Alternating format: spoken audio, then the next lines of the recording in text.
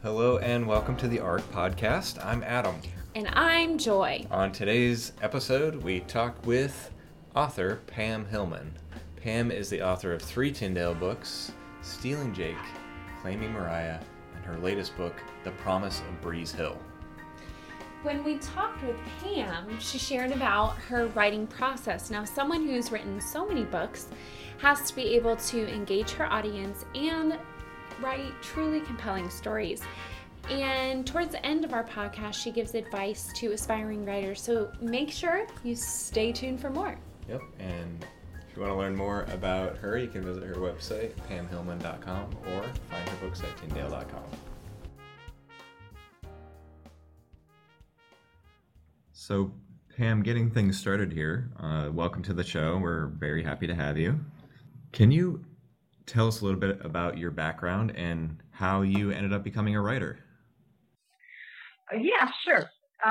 The dream to become a writer started when I was in Mrs. Smith's first grade class.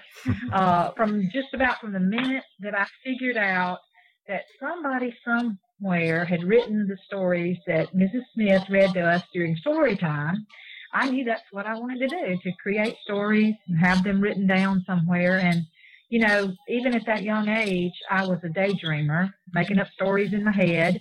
I more than likely, I know little kids do that in playtime, but for some reason it was just an extra big thing with me. I really like to make up stories, and even at that young age, I was a daydreamer. But it took several years before I got up to put those daydreams in writing. And in my late 20s, I decided, as the saying goes, it was time to put up or shut up. And I started working on my craft and reaching out to others who enjoyed writing. And I joined Romance Writers of America. There was a lady in my community that was a member, and so we connected. And then not long after that, American Christian Fiction Writers was formed, and I joined that group, and I'm still a member. I've been a member about 17 years, and so just started connecting with the community of writers. And of course, the internet and having computers and software and all of that to work with is so much better for us these days than it was for the writers in years gone by, where they were isolated. And so all of that just helped me to stay in the game and in the community of writers and learning my craft. I'm thankful for that. Yeah. Mm-hmm, mm-hmm. It seems that having a community of writers is very helpful, both to refine your own craft, but then also to refine your ideas and always be on kind of the cutting edge of what people are reading these days, what people want to hear, what they're interested in. And I'm curious, why did you choose to write inspirational romance?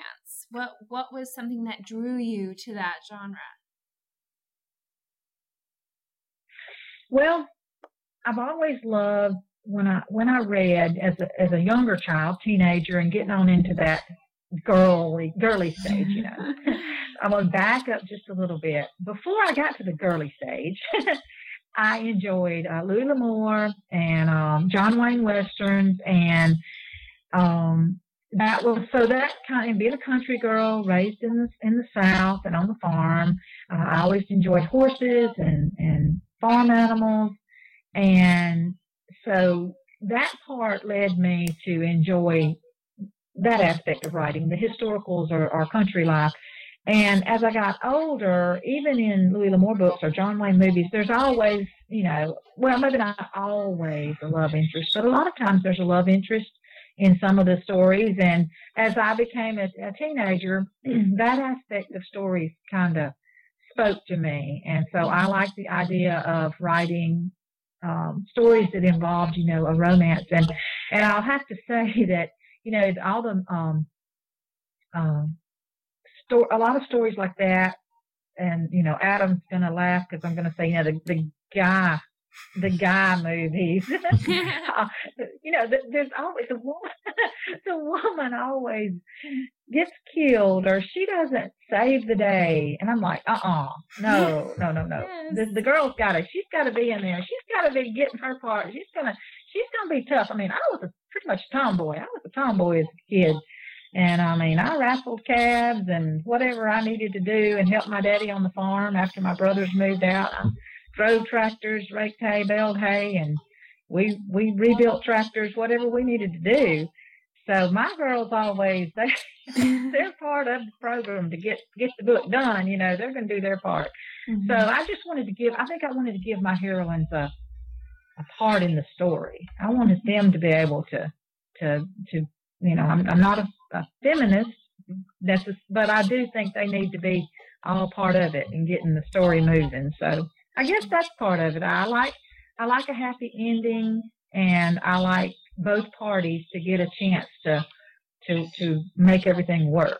Mm-hmm, mm-hmm, mm-hmm. What was the first book that you published, and how did that come about? Okay. The first book I published was Stealing Jake, and I believe it was in 2011, and Tyndale had done a program that was called the Digital First Initiative.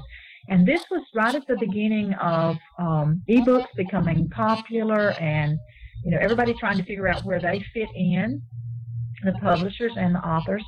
So Tyndale decided, they decided to do this Digital First Initiative, and they sent out the word to various agents in the Christian industry that they were looking for unpublished authors that had manuscripts ready to go. And my agent, we were shopping Stealing Jake at the time, and it was ready. And he asked, "What do you think?" And I said, "What do you mean? What do I think? It's Tyndale. Of course we want to submit."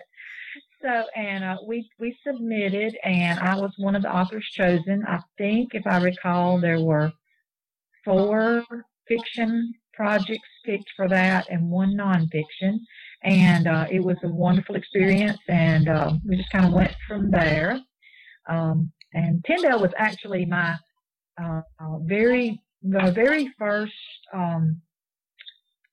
Tyndale was my first publishing house that I really dreamed of being published with.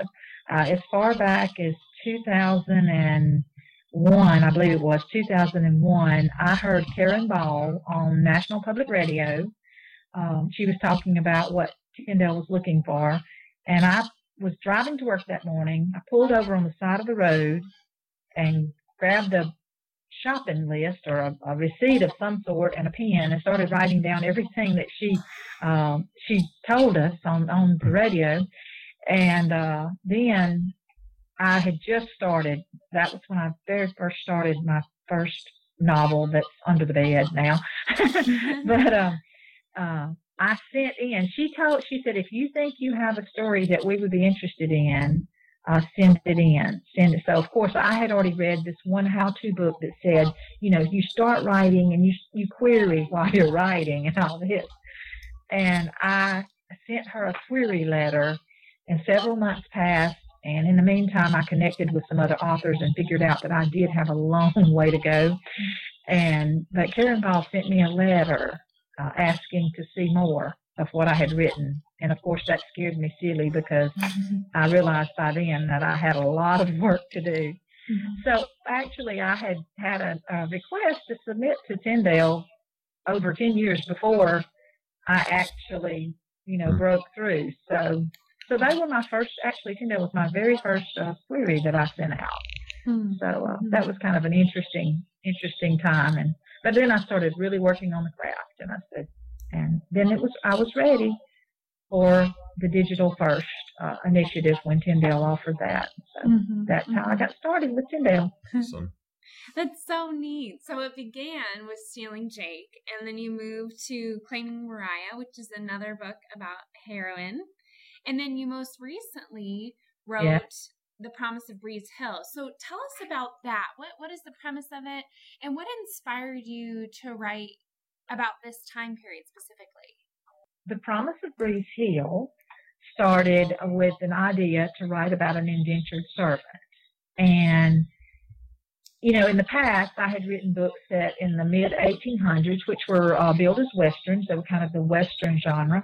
And of course, as I started thinking about an indentured servant, I knew that really wouldn't fit for mid-1800s because mostly indentured servitude services had fallen out of favor by then.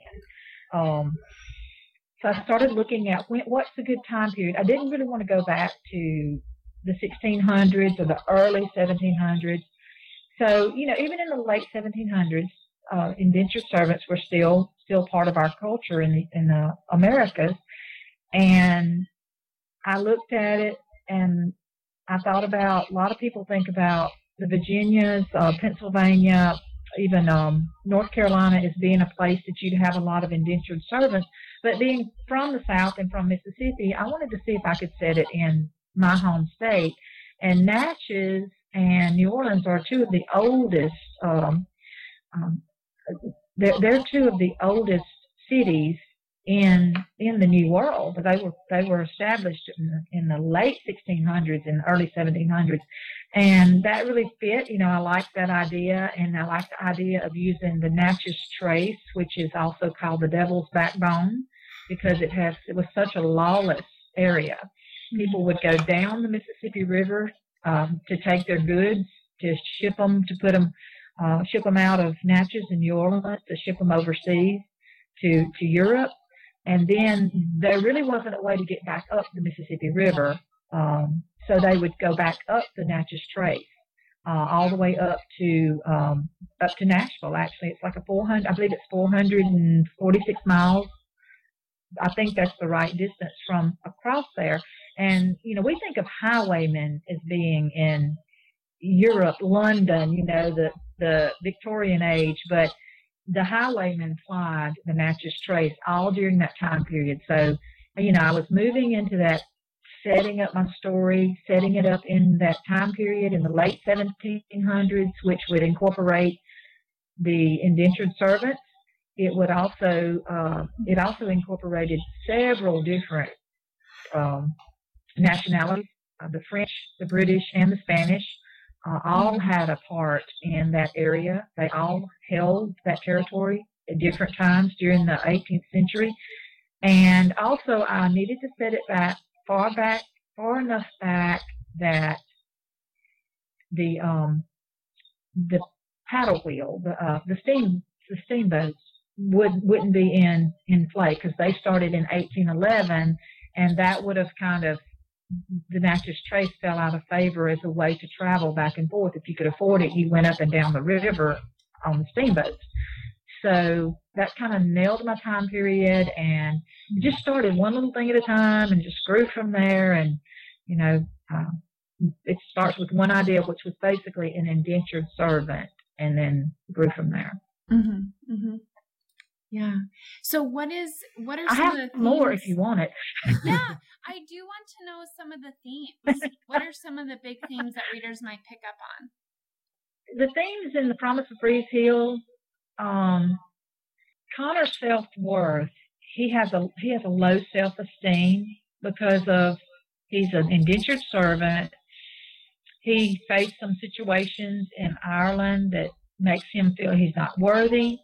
So some of the things that come out after he becomes an indentured servant at Breeze Hill makes him more, his self-confidence grows. And there's, Isabella's father helps with that. He's kind of he's a minor character, but he was very instrumental in Connor's growth as a character.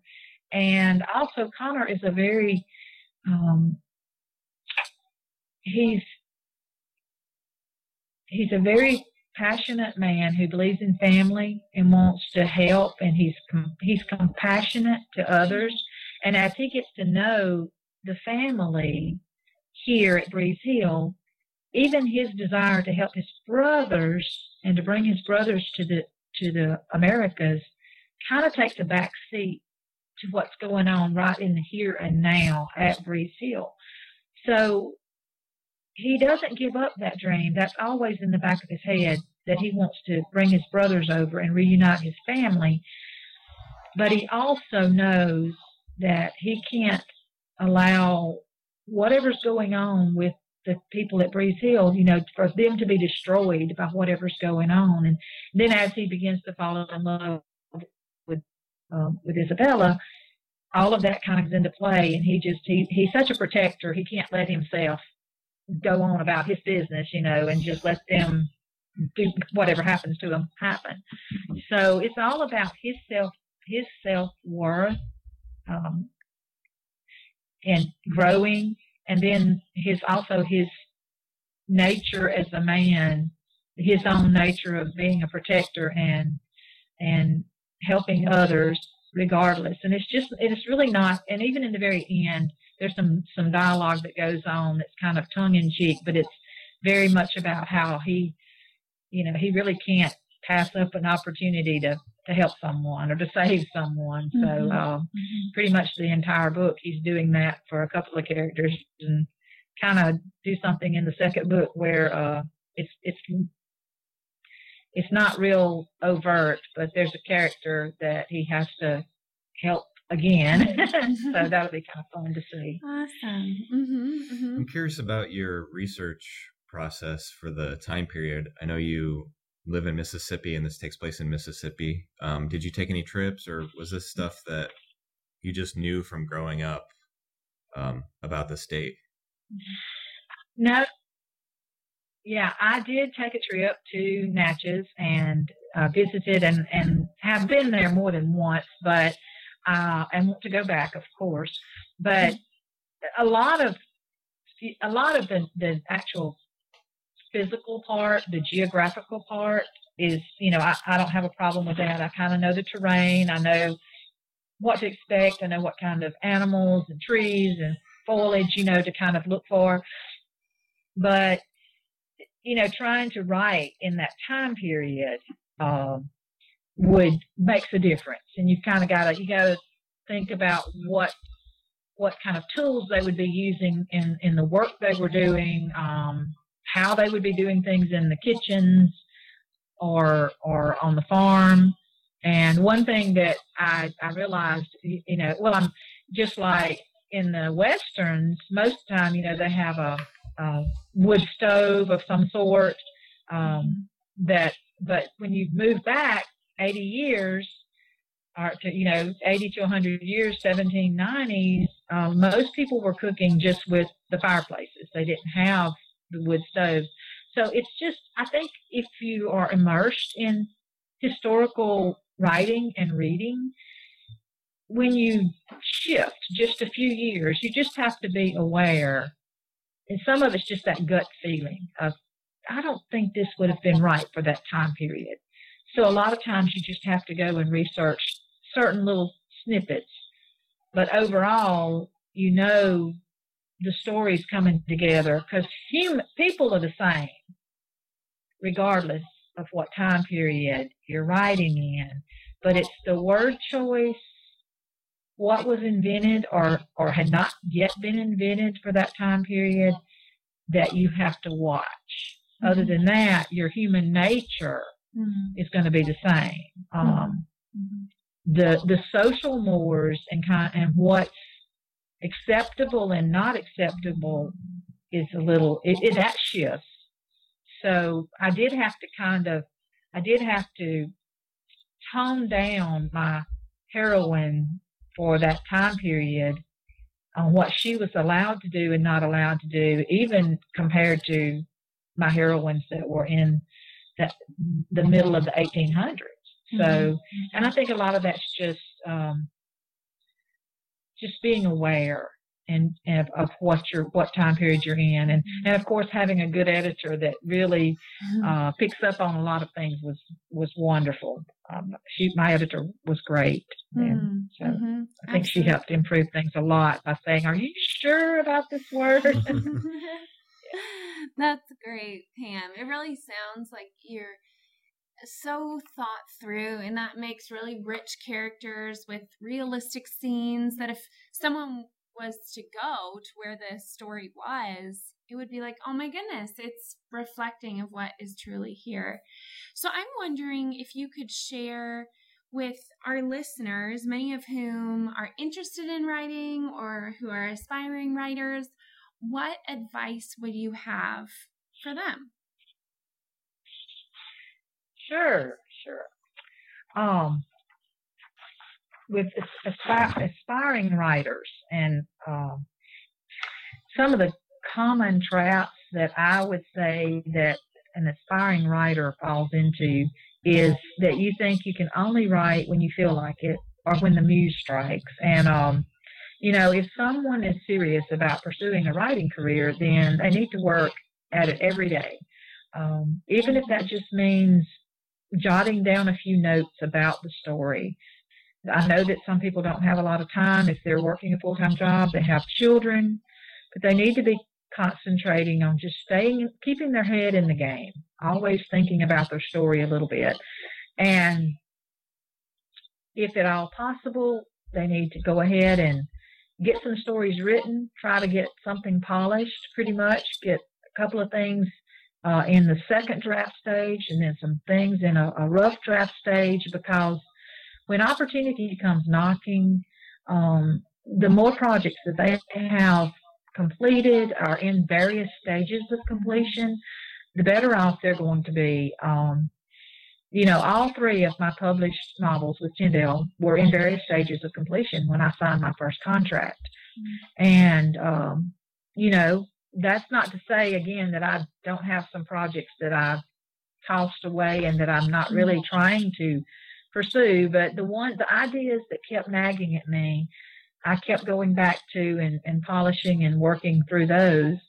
And I think that's the key is that newer writers need to work on their craft, they need to polish their craft, and they need to, as we spoke earlier about joining a community of writers. I think that's part of why I stuck with writing until I became published, just because I had friends and connections that encouraged me and kept me in the industry and helped me to learn what editors were here or there, what agents were looking, which publishing houses were looking for certain projects, and also one last piece of advice that I would give is, it's so easy to become a published author these days, as far as being self-published. And I've done some self-published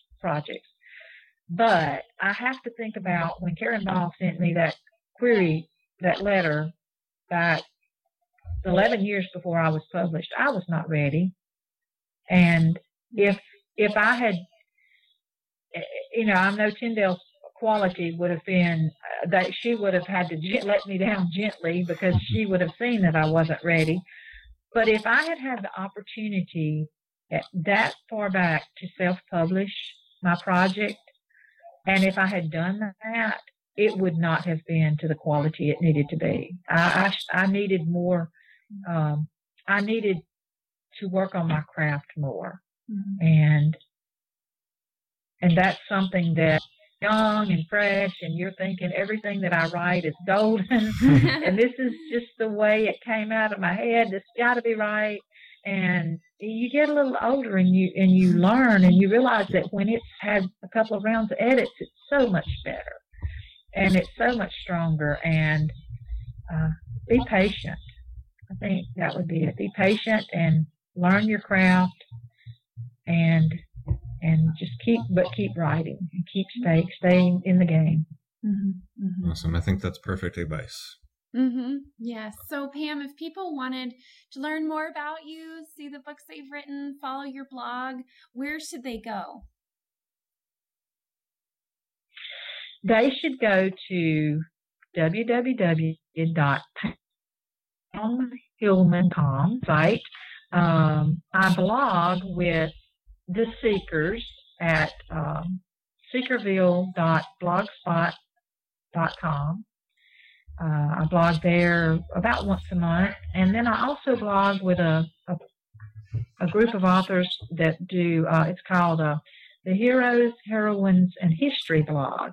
That's kind of a fun one because we are very specifically blogging about historical people, places, and things, and It's the www.hhhistory.com. I believe that's correct. So, but basically, if they will just go to my website, they will find all of that, and they can find the links to the different places that I would be blogging. Perfect. Awesome. And of course, Facebook, Twitter, all those places. Yes. Yeah. And before you go, can you tease anything that you're currently working on? Well, let's see. I'm working on book number 2 of the Natchez Trace novel series. We have a title, and the title is The Road to Magnolia Glen. And I just got a sneak peek of the cover yesterday, and it is awesome. So pretty. It's pretty. So they'll get to see that. Everybody should get to see that in probably 2 or 3 months, I guess, whenever everything is finalized. Kind of in the final editing stages of that. That's book number 2. Then we'll have that book comes out. The Road to Magnolia Glen comes out in the summer of 2018, somewhere June, May, June, something like that, of 2018. And then I'm working on book 3, getting started on it. That would be the 3rd book in that series. And the main characters are the O'Shea brothers. So everybody's kind of crazy about those Irish brothers, and so we're gonna let them all have their day in the sun.